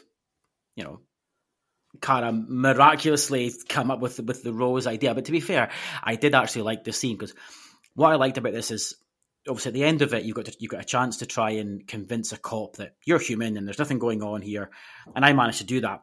But what I liked was, it's a fact that I suppose it's a common theme in the game about how human-like androids are. And that's, again, part of the point, the message of the game, because the fact that you as an android are able to convince a cop that you're human kind of shows how advanced these things are. So I actually kind of like the message there as well. Yeah, I enjoyed that scene. Yeah, I agree. It was, and I thought it was quite like there was multiple scenes in the game where I felt like you could relate to the people, and like in this scene in particular, like I could relate to the son who was just like, we can't keep doing this. We're going to get to jail. You're putting your life at risk. And like I could totally understand. I mean, don't be wrong. I feel like if I was in that situation, I would be more of the mum than the son, but trying to help people. But at the same point, you were like, I get his point. Why are we going to the jail for these people? Yeah, that's fine. I would have still done what Rose did, to be fair, I have to say. But yeah, I see, the lad, he's looking out for his mum, for himself. I kind of get that. But and how did this scene play out for you too? I was trying to remember. I remember getting frustrated to this one because when Rose leaves, you're on your own with the son, right? Then you're trying to clear up all the stuff when the policeman comes, and I didn't get the chance to talk to the son, which kind of frustrated me because I was like, I think I should probably have talked to him to try and convince him a bit more that we're decent guys. So did the son stick you in, Callum? No, it's just trying to remember how it played out. When Rose left, you're in the house with him, and he's sitting on the couch, and one of the options is to go and talk to him, but I didn't take it. I kind of went and looked around the house a bit more, and then suddenly the policeman's at the door, and by that time, your option to talk to the son's gone. You have to say, oh shit, get rid of all the evidence of androids. Yeah. So I just remember that point being, I wish I got to talk to him, wonder how that would have played out. I mean, it might have been nothing, it might have been totally insignificant, but I just remember that point. Yeah, well, I don't think I didn't talk to him either, and I managed to convince the cop that everything was kosher, and then Rose comes home, and then you all leave, and she drops you off at Jericho at the boat. Yes. Yeah. That's what happened with me. Yeah, cool. Okay. I'm sure that scene can play out with the cop finding out, though. He can, yes. If you leave that evidence lying around, he will get his suspicion grows, and then presumably you then get arrested as Kara, and then it could be fucking game over at that point, I suppose. Another chance to be, because obviously there's a few chances of game overs for a character, and that could be one of them. I wonder if that would kind of shortcut Kara to the camp at the end or something, maybe. Could do, yeah. Possibly, yeah. I mean, the cop comes in, he wants a coffee, he tans the coffee pretty quickly. I mean, it's a one and done, isn't it? Yeah. Handy. Yeah, I mean, I was kind of shit myself a bit because there's moving upstairs, and the cop's like, "Oh, you said you were on your own." I was like, "Oh shit, I'm caught in a lie." But same, I know. Oh yeah, I forgot about my daughter. Oh, how did I forget about that? Everything's fine, clearly. Oh, there's a washing machine next door. That's what it is. It's like I thought he was going to rumble me because these lies were shit. Clearly not a very good cop. No, clearly not. Yeah, he didn't give a fuck. He just wants to get home to his wife. Get some donuts, Get some donuts, yeah. Nice cliche. To be fair, I'm shocked that David Cage didn't put that in. Do you want some donuts with your coffee? Coffee and a donut, correct, yeah. Okay, so then Marcus sends a message to the humans again in Capital Park as you free androids from stores. Connor meets his actual maker, Kamsky, and once again, with Marcus, he organises a freedom march. Yeah, this is the one I, again, screwed up royally with Marcus. I did everything I did. I got the drone, and I blocked his road off, and I got the thing out, and it even flashed up, do you want to drive through the thing, or do you want to check your perimeters? And I was like, fuck it, go for it. And then, you didn't take the alarm out. You need to run away. End of chapter. And I was like, God. Oh, really? I freed nobody. Oh, right. I didn't actually realise you could cock up that badly. No, I managed to free. I managed it. Yeah. Well played, yeah. Almost as bad as me with Hank, you know? No, I managed to free everyone and went down again and thought, I'm going to try and be good. Went down the pacifist route and did everything I could to be peaceful. And even at the end of the chapter, you've got a chance to kill or shoot the policeman. I spared them as well, which again put my public opinion up also. So I did everything I could to be the good guy. But this is the bit again in the game that I speak about where I get annoyed at narratives in it and things that are missing. And my question here is it where and when did Marcus get superpowers? When did it tell us that Marcus could? Yeah, at what point can he start converting androids? Where did this come from? Where did this golden touch come from? That he's just like, you're saved, and you're saved, and it's like it's a total Jesus thing, isn't it? Where he's like, exactly, you are now your sins are now gone. Like, yeah, it was just like, really?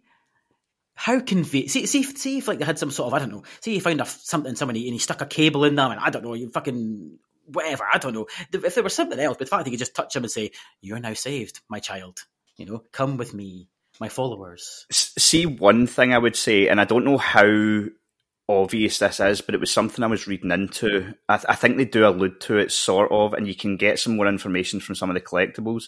But the Connor android is a very rare one. So he was given to Carol by Kamsky. And so he is meant to be a much more advanced model and very rare compared to a lot of them. So see how Connor's supposed to be the most advanced android? He's a new version. Yeah. Like, I think Marcus is supposed to be like just a model below that and does have like some special, like, right. Not special abilities, but well, that's the thing. It was actually a video I was watching. There's lots of extra stuff you can see if you're looking out for it, but nobody would be.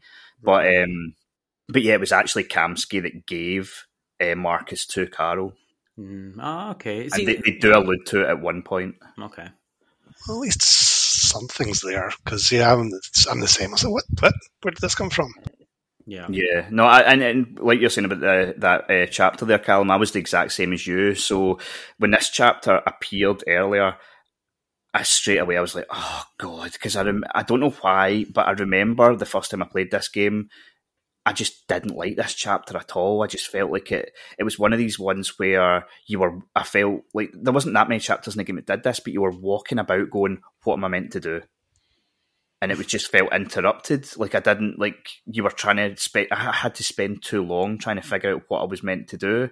And so when I played it this time, like you, Callum, I took out the android, the hovering thing, and then I went and got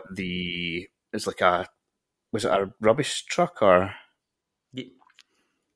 some sort of truck anyway? Yeah. And I checked the street and everything, and the whole time I was sitting thinking, that wasn't as bad as I remember it being. That didn't drag on as much as I thought. And of course, I fucking go straight through the window. Alarm goes off, and she's like, "You didn't do the alarm, did you?" And I was like, "That's why."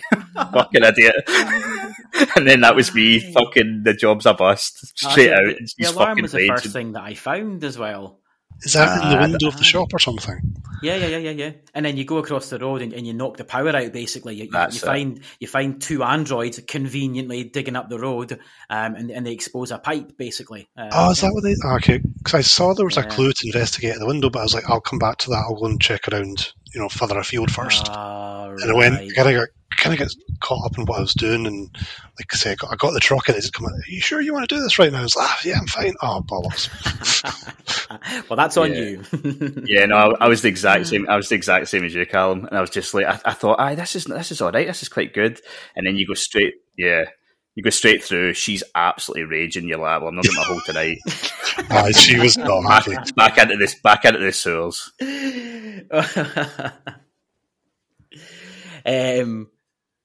What did you guys do when we meet Kamsky? We meet that arrogant fuck. Meet your maker, as it conveniently put, which I took in a literal sense, by the way, not in the fucking Jesus sense that it's going down, I suppose. Kamsky reminded me of, have you ever watched the show Silicon Valley? Yes. No, but I know of it. So he reminded me of the sort of cock in that. And it was mimicked in Watch Dogs 2. Do you remember the bad guy in Watch Dogs 2? Yeah. So it was almost like a play off that, and he reminded me of him. Just one of these, my hair's in a bun, wankers. Yeah. Man bun wanker. What's the Netflix film? It's about an android. It's like a guy wins a prize to go and hang out with the company CEO in his house, and he's got to interview a female android and decide if she's real. Oh, I've not heard of this. This sounds awesome, but I know exactly what you mean. It's yes, Ex Machina. That's the one. Yeah. Yeah. The character, the CEO character, and that was kind of like Kamsky. And right. By the way, fun bit of trivia. Silicon Valley. I used to work for a company who was the inspiration for seasons 3 to 5 or something when they started making a decentralized autonomous network. Oh, cool. And the head of the seat company flew over to Hollywood and consulted with them. Nice. Nice. That's really cool. Mm-hmm. I'll have a Google, see if I can find a story about that or something, but yeah. Nice. Yeah, that's really cool.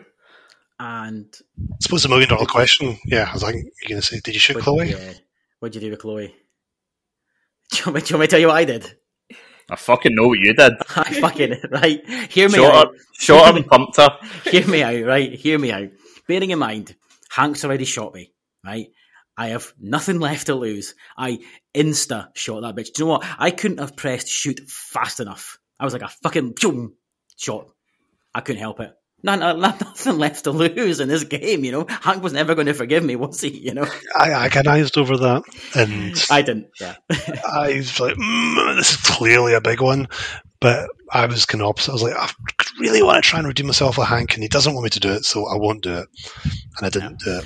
No. And he was happy, but also not happy enough. Yeah, but the bit that annoyed me is the next scene after I've shot her. So you go outside, you stand at the car, and then Hank has the fucking cheek to have a go at me for shooting her in cold blood. The same fucking thing he did to me a chapter ago. I'm like, so again, brilliant writing, David Cage. Brilliant. Well done, mate. You know, literal, like, what the fuck? You literally having a go at me for doing the same thing you fucking did to me, you cunt. Aye, but he's a fucking alky and he just doesn't like you, so I think that's almost in keeping with his character. Oh yeah. You're in hiding to nothing with him. As was Clearly. I know. I just want a father figure. So see in that chapter when you first went in the door, did everybody just go, oh, it's the girl from the main menu? Yes. So that's why she's in the menu. She's in the game somewhere. Does that mean we're Kamsky then, as we're playing it? Knowing David Cage, there will be some sort of fucking greater meaning behind it. Yeah. Some sort of wanky meaning. Yeah, we're actually Kamsky. We're actually controlling this all ourselves. Surprised it wasn't all a dream. The only one thing that kind of bugged me a bit was Hank said to Connor, "Oh, it must be nice to meet your maker. I'd like to meet mine," and it seemed to be serious. I'm like, really? In 2038, you're still religion's a thing? Really? I struggled a wee bit with that, but I guess it's America, right? Yeah. Yeah, that's true. The Freedom March was next, right? And Callum, I know what you're going to say here. It's ram the Messiah thing down your throat. Marcus is here to save android kind. He's the Messiah. He's not a naughty boy. Yeah. Again, I went down the peace route, you know, and it did actually work, but I'm just like, I feel here, just like you were saying, it's the narrative has been thrown at you like a fucking grenade. You know, leaving nothing to your interpretation at all. You know, like David Cage might as well have called Marcus Jesus or Martin Luther King at this point, you know. It's so fucking blatant, it's unreal. But what was cool here, this is the scene where when I said that I saved that guy at the spare parts yard, he saves me here from getting shot. Right. He comes back and saves, yeah. I didn't do the peaceful thing. Yeah, I got into a full-on fight. Nice. Got away with it, clearly, but yeah. I went peaceful there, but I found that quite a tough decision because I don't know, like I felt like throughout the game, I found myself really connecting with the androids and being like, aye, fuck these fucking humans. Like, so I always at every point did have that thing where I was just like, you know what, I'm just going to fuck them up. Yeah. Like, this you just made me think of something earlier on after what's it called, the Stratford Tower, when androids make their fairly reasonable demands, and the media are sort of, terrorists, they're fucking terrorists. Yeah. We just said. To be fair, they might as well have called that news company BBC, huh? To be fair. Oh yeah. Yeah. The demands are basically, we want to live in peace, and they're like, well, fuck you. Fuck you. Yeah. You're going to kill us all, are you bastards? Terrorists come. We didn't vote Donald Trump for this. Yes, so we're now kind of at the final chapters, I guess, and see everything sort of coming together. Connor tries to find Jericho, Kara tries to flee to Canada, and the battle for Detroit falls into place. So, Callum, I'm interested to see how you're ending, because yours is, some of it is similar to mine, but a lot of it's very different. Like, I'm interested to see how yours plays out. I think you're very similar to me then, Craig, I think. So, when at Jericho, I my Cara, Alice, and Luther got caught, so they marched off their camp, and then Connor came in and saw Marcus, and he was kind of slithering, and managed to turn into a deviant. So he got on board and was kicking ass in the Battle of Jericho. He was shooting police left, right, and centre. That was really cool. I got that as well, and it felt like all Connor's, like, I kept every scene with Connor throughout the game, I just kept wanting him to just break out and just become a badass. And when it finally happened, I was like, yes, fucking go on, come on. And he kicked some ass on that boat. Right, fuck. Yeah, see, again, same as you, Connor gets on the boat, but again, because I fucking shot Chloe, there's no chance of turning, Connor, let's be honest. So, no, Connor stays a bad guy against Marcus. And like you with Cara, I played dead outside the boat and I got chucked in, again, what is clearly a fucking Nazi concentration camp, David Cage again. But I did manage to escape the camp with Cara, Alice, and Luther, living happily ever after. Yeah, I had a really sad one. I had the choice to abandon Alice and get Cara out there. And I was like I say, at this point, I didn't expect anything good to come out of the game. So I was like, fuck it, I'll go for it. So at the end, you see Cara by herself, and God knows what happened to Alice and Luther. Yeah, well, she's dead. Yeah, she's in the junkyard. Yeah, but the Marcus story went on to as a full-out war in Detroit. And then Connor went off to CyberLife to get reinforcements, basically. And he goes into the basement of CyberLife. And then just as I was turning all these guys, another Connor turned up. I was like, what the fuck? And it actually played out fine because he had a chance to respond. And I just kind of hit this first thing. It was like, oh, God, we're doing. And I managed to transfer my Connor into the bad Connor, who then died, and then all the androids liberated, came and helped Marcus fight the fight. And I thought it'd be like a bad thing, but basically humans capitulated. Thought, all right, oh, cool, they've kicked our asses. Yeah, you can have what you want, guys. And then, Marcus was savior. Right. Okay. That's again very different from me. Funnily enough, because Connor ends up getting a sniper rifle. Oh, really? To take out Marcus, yeah. And at this point, I'm going, right, hang on. I want Marcus to succeed because, let's be honest, everything they're saying is right, and the metaphors obviously are all correct. So I'm like, well, Connor, I don't want to clearly kill Marcus and ruin that ending. So I didn't do anything. I didn't press any buttons. And then cops come up to the roof to get Connor, because you are an android. They go, well, hang on, we need to take you in because you're an android. And you as Connor are supposed to fight them, but I didn't press any buttons. I left it, got my ass kicked and got shot. And that was it. That was the end of Connor from then on. I had Alice, Cara, and Luther get across the border. Nice.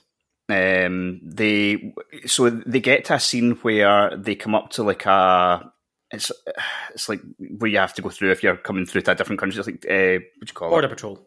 Border Patrol. And they are taking temperatures.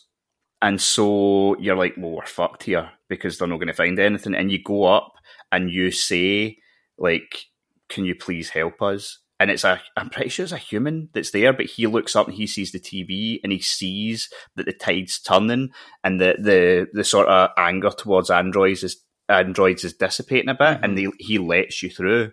Right. And as for Marcus, he eventually gets cornered with a couple other androids, and instead of getting angry, he starts singing, and the president basically brings down, she's seen this through a live feed or whatever, and so yes. She basically turns around and says, calls it off. Yeah. And I presume declares peace. Right. But so there's one thing I want to bring up at this point though, because it was one of the main, and maybe you guys didn't even get it, I don't know, but to me it was one of the main sort of things in the game. Like, at what point did you find out, or did you click that Alice was an android? I was waiting for someone to bring this up, right? I was trying to tell you in the boat, and I was thinking to myself, no, he's not going to go there, is he? Oh, he fucking it! Oh, because it made no sense to me, no sense at all. No, it was fucking stupid. why the hell is there a child android in a house? Like, well, to be fair, that bit I don't mind, right? Because clearly the androids are there to fill a void for couples that maybe can't have kids. So I get that, right? That makes sense in the story world. But you have to ask yourself, why was there no other ones in anything that you saw? Why has Kara never seen another child android anywhere? It was just all too convenient. And the bit that annoyed me was the entire message of this game is androids and humans can live together, just like black and white, this and that can all live together peacefully. And it showed you Kara and Alice living together, they're loving each other as an android and a human, but then goes, well, actually, they're not actually, they're both androids. So it completely undoes that entire narrative that it was trying to tell. It didn't need to be there. And the whole point about androids loving each other didn't need to be there either, because he's done that earlier with the two Tracies, and I think there was other androids that fell in love with each other. So. Yeah. Well, in my ending, obviously, Craig, you said that Marcus started singing. In mine, I had the option to kiss North. So I mean North kiss, and the whole world went, "Ah, look!" And then, like you, the president called it off. Right. So I did it through sex. You did it through, singing. Yeah. Really, yeah, it was that's a real captive audience. So the Alice thing was just annoying. Another feather in the cap for that last third of the game, which I didn't like as much. The other thing that kind of bugged me about the whole was very evident with Alice and Kara's the skin thing. Like at first, when Marcus gives his speech and he sheds the skin, I'm like, how does that work? Because it's like. They're trying to portray these androids as being indistinguishable from human beings. I think a skin that can magically appear and reappear, is that going to be, tech popular? Yeah. Is it? Surely you want an organic substance to be like a fake skin. It just I couldn't see how that would work and be convincing. I suppose it was probably put in by humans so that they could distinguish. Like the humans would want to put something in, so they were like, right, we do want to be able to tell the difference if need be. Was that not the point of the LED though, which, as we've said, was very easy to remove? It was easily taken out. Yeah. See, in terms of the Alice being an android, I totally agree with that. Like the whole sort of story was about how they can live in harmony and like, oh, look at this, they can form bonds and they can love each other. But to me, there was so many other issues with it. It was almost as if, and I don't think they've ever revealed this, and they never would, but it's almost as if that decision was made late on. Because see, when you go back, and I think maybe I noticed this more because I knew obviously that twist when I played it this time, and see, going back to earlier chapters, so she was hungry. Yeah, she mentions being hungry, but she can't eat. And being cold as well. Yeah. And that's the other thing. Like when you go and you obviously, Donnie, you went and got a 5-star hotel. Like me and Callum fucking slummed it like a real person. But like in that situation, she keeps mentioning being cold, and you're like, well, you wouldn't fucking be cold. Like, so why was she saying that? And it was almost like they did that to try and throw you off the scent. Of course it did. Yeah, that's exactly why I did it. But it didn't make sense. It didn't make sense. But what David Cage would probably turn around and say, oh, but they were programmed that way to be more realistic, like children, because children are always hungry, of course, and they're always cold, of course. That's what he would turn around and say, because it's fucking convenient. That's true. But what point did it serve, that twist? None at all. Nothing at all. Because it took away the narrative that humans can love another android and vice versa. It took that story away. It would have been a better ending if she was a human. Absolutely. Yeah, it totally undid that good work. Because in the end of it, all that happened is androids loved androids, humans loved humans, and that's it. There's no interspecies bond, you could say, at all. And so to go back to that point, was it when it was revealed that was when you noticed? Yes. Yeah. Yeah. No, I was not at any point did I suspect that she was an android up until then, because so much stuff was missing to draw your attention. See, if I'd saw other android kids around in the background, I maybe would have suspected. But again, he conveniently didn't put that in to throw you off the scent. Yeah, when Luther first wanted to tell me something about it, I was like, surely not. No, please don't do that. Nope. I mean, you obviously said that at the beginning Todd was still alive, and then that news clip that you saw, like he didn't really have any emotion of the fact that his daughter was missing, and it wasn't, you know what I mean? So I think that was maybe another little telltale sign as well. That you could miss if you killed Todd. But so the story behind Alice is that so Todd goes on in the early chapters about how his wife left him. But so what happened was his wife left him and took their child. And so he got Alice, the android, as a way to try and fill that void. Yeah. But he thought he'd be able to love her, but he couldn't. Hence why he's mean to her, yeah. And that's why he's mean to her. Yeah. So like that does sort of make a little bit of sense. But I remember the first time I played it, the point where it clicked for me, there's a bit in about, it's a few chapters before you find out, and Alice, I think it might even be when you are with Rose, and you take, in fact it is, and you take Alice up to the bedroom, and she starts saying, why can't humans just like us? Why can't humans just, and and at that point she's basically telling Kara, she keeps saying, why can't they just live in harmony with us? Why can't they just be cool with us? And she says it like multiple times, and on my second playthrough I was like, right. And I think that was when I started to twig in the first playthrough. Yeah. But it is very subtle, to be fair. Yeah, I took that to mean the family unit, but yeah. Same, like the royal we, the royal us. I took that the same way you did, Callum, yeah. But yeah, that's a fair point, yeah. Yeah. So I mean, like, in terms of overall about this game, like, there was so much good. Like I said, I've been negative about the last third, and I've kind of backed that up as well with why. But I mean, overall, the game was still brilliant. And like, I have to say, for a 4-year-old game, this still looks spectacular. Aye. Like, this looks fucking brilliant, and it's probably still one of the best animations and mocaps in any game still. And not many would even be as good as that, even being released today. It's that fucking good. Yeah. And you have to praise that. And the music's amazing. I mean, they've got 3 composers to compose each of the characters, so the music's different. All those little touches are fucking spectacular. So I have to say, I did really, really overall enjoy it. Just that last third, I am a bit negative about. Yeah, I totally agree with the visual looks, because I'm still on a PS4 rather than a PS5 to you guys, but as a pro, and I started playing it with my old TV, which was just a 1080p screen, and about a week and a half ago I bought a 4K TV, and suddenly I changed over to that one, and oh my god, it looks so much better. And I believe it's checkerboard 4K rendering, and it's got enhanced lighting and stuff, and it looks, like I said, from the Dead chapter when Mark is resurrected, that looks stunning. Yeah. So yeah, for a 4-year-old game, it is really impressive looking. Yeah, if this game was released today, you would still be going, by the way, it looks amazing. 100%, yeah.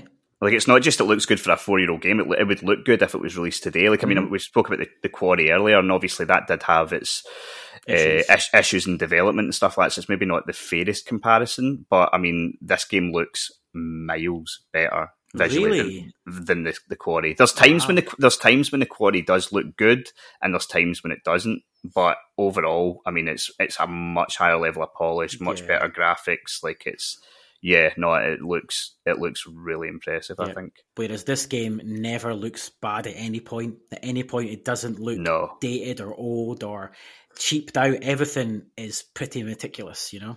Only slight thing I would say is sometimes the camera angles felt a bit kind of Resident Evil-y to me, because they were fixed. Yes, you could move the camera a wee bit. I sometimes felt I'd like to be able to move the camera a bit more, but I mean, I'm nitpicking saying that.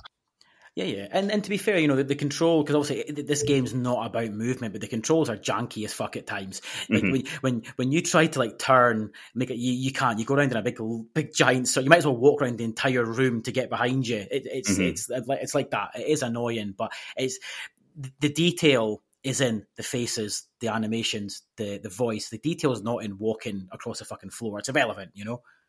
That just sort of occurred to me last kind of while we've been going on a bit, sort of poking holes on a bit. We really enjoyed it, right? It was a great game. Mm-hmm. Oh, it's a 7 for me. I'd give it a 7 out of 10 easily. I'd go 8. I'd give it a 9. Really? Oh, I loved it. Honestly, it's one of my favourite games on PlayStation 4. I loved it. I think it was like my second or third listed game of the year that year. I genuinely, I'm a big fan of these type of games though, so I did like it more than most. But Of course, yeah. I love these type of games. Yeah, but I would say the one thing that, like I said before, what this game has done is it's broadened my horizons now, because, like I said, I'm going to go and try Until Dawn, The Quarry, and possibly a few others, and whatever game they come out with next, I will, chances are, pick up. So it obviously has to be good for it to leave an impression on me that's only ever played Heavy Rain. So that in itself is a complete positive. Yeah, and you're not the only person in the Discord saying that. Just Correct, or I wouldn't have played this, but we're doing it for Game Club, and I'm thoroughly enjoyed it, and that's been really nice to hear. All thanks to you, Callum. It wasn't exactly an original idea, but I just made it. I just did it. No, you've done really well. So, just one character that actually hasn't came up yet is Amanda. What did you make to her? Because she appears, like, say, 3 or 4 times, sort of giving Connor a debriefing. Mm-hmm. I never fully understood. I mean, obviously, I sort of figured she was like she's the handler, overseer.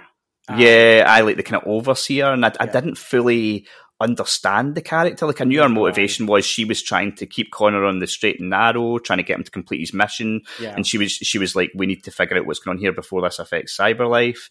But it wasn't until I sort of looked into it, like on the internet, that I found out. So she's got like a full backstory, and again, I think you can get this from the collectibles throughout. But she was Kamsky's lecturer. Yes.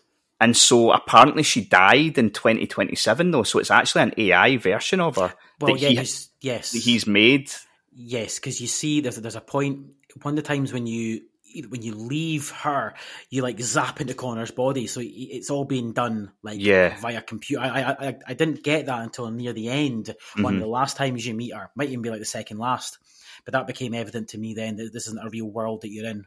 Yeah, she's cold as fuck, her. Oh fuck, yeah. Does not give a fuck. What happened to your Hanks? I didn't see him again. After I shot Chloe, never saw him again. Oh, really? Yep. What about you, Callum? He killed himself. What? So the chapter when Marcus goes back to see Carl, and then Connor goes round to Hank's house, and I tried to say sorry or something. Hank was having none of it. And he was sitting there with his gun, and I walked to the front door, and all I heard was boom, and then Sumo started to get upset, and that was it. Wow. Yeah, despite having a sort of neutral outlook with him, I was the same. Right. Okay. Because I felt like I'd got him back on side, and it did at times. I did have neutral. Because there's people out there. I'm sure someone on our Discord said that you can survive. Apparently the end of it, you, Connor and Hank go out for drinks together or something. Which is just ridiculous in itself. Yeah, apparently so. I'm not talking shite. He'd fucking short circuit. What was your take on RE9? I don't think RE9 is Marcus. I think RE9 is like a basically RE9 is effectively God, and Marcus is Jesus, and obviously North and that are his disciples. That is clearly, well, for me that's the message that is being portrayed. That's how I took it. I think people are saying, "Oh, Marcus is RE9." I don't think he is, but he is the disciple of RE9, Jesus himself. Yeah, I'd agree, because I'm pretty sure the RE9 stuff starts appearing way before him. Aye, too early to be into doing Marcus. Yeah. It's probably fucking Cliff or whatever what's his name? Carl. Simon. Oh, Simon. Oh, Simon the pedo. I don't know where I get Cliff from. Neither do I. Cliff. another pedo name. Cliff. Where do you even pull Cliff from? Cliff Clavin, cheers. Nice. Yeah. Okay, so I'll just read out some of the kind of feedback. Obviously, we kind of played it as a group on Discord, so some comments. So Goose on Discord said, Detroit Become Human is a good game, but it's got my first philosophy approach to its themes. It's not subtle and it's not as clever as it thinks it is, but it is entertaining, and it's probably one of the best examples of the playable movie market that David Cage is cornering. The characters are fairly well-rounded for the most part, but all the villains are cartoonish in their portrayals. One of the best things about this game is discussing it with other people just to see how different your actions were. Definitely, as evidence for this podcast. I think me and you are kind of on the side of Goose there. It's not subtle and it's not clever as I think it is. Yeah, I think we're kind of on that. But it's still hundreds of fun. Absolutely. Yeah. Squinny, the favourite, said he hasn't quite finished it yet, but he's intrigued as to where the android story will go. So yeah. Haruka on Twitter said he played it for the first time himself this year and he was blown away by it. Decisions felt excruciating at times due to my empathy for the main characters, but got a good outcome for them all though. So that's good. Lucky him, you know. Unlike you, yeah. Polar opposite to you, Donnie. Fucking right, I know. Dragonheart Yobi on Twitter said, greatest game I've ever played on PlayStation 4. God tier story.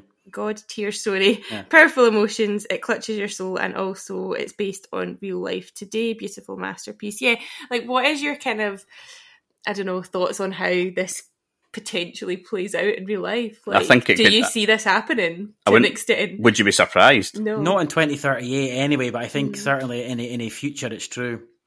Yeah, and I must say, I mean, at Dragonheart Yobi, there's one of two things I can take from that. Either one, he genuinely fucking loves this game, or two, we just found David Cage's burner account.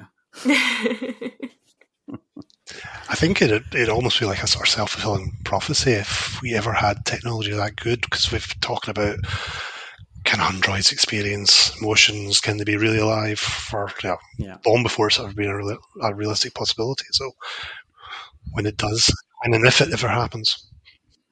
Yeah, to be honest with you, we can't go down that road, and I'm going to tell you one reason why. Terminator. This shit doesn't end well, right? And this all looks nice and happy. But see at the end of this, right, when everyone lives happily ever after, see in 20 years' time, the androids rise up and they kill every fucking one of us, okay? It's a timeless story. That's what will happen. Yeah, I can honestly see it going this way. Like I remember listening to, I think it was the Joe Rogan podcast, and there was someone on, and they were talking about, it was an interesting episode, they were talking about AI, and they said, they were like, look, this is irreversible. We're currently making stuff that is self-learning AI, and if you get too far down this rabbit hole, like you won't be able to turn back. Mm-hmm. And I mean, things like this happening would not surprise me at all. Like you say, it's not happening in 2038, but 2050, I wouldn't put money against it. Yeah, I mean, we can't even get an electric car to do more than 300 miles yet. We ain't got fucking androids coming in 15 years. Yeah. No, it's going to take time. Although, have you seen the Boston Dynamics videos with the guns now? Yeah, quite freaky. That's pure black. It's, you know, they had like dancing robot dogs. Well, they've got guns now. Right. I'll try and dig out a video. It's pure Black Mirror. Mm-hmm. That's it. And that's happening now. Fucked it. Yeah, and to wrap up, Tam said that Donnie made awful decisions and he wouldn't trust him to save a species. Valid point. Valid point. Clearly, everything I've said, that's pretty valid. Fucking Hank. I don't think anyone would. One thing I would say, like, so I honestly thought, so neither of you guys played Beyond Two Souls, which was David Cage's previous game. No, I've got it sitting in the backlog. I've never played it though.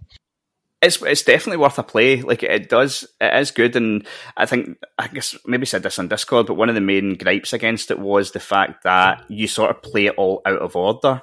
So I think like one of the second or third scene should technically be one of the last scenes, and it jumps about in terms of timeline, and it was quite confusing. But when it came to PlayStation 4, they added an option where you could play it in chronological order, which certainly helped. Apparently, right. I've not went back and played it that way, but I imagine it would make it better.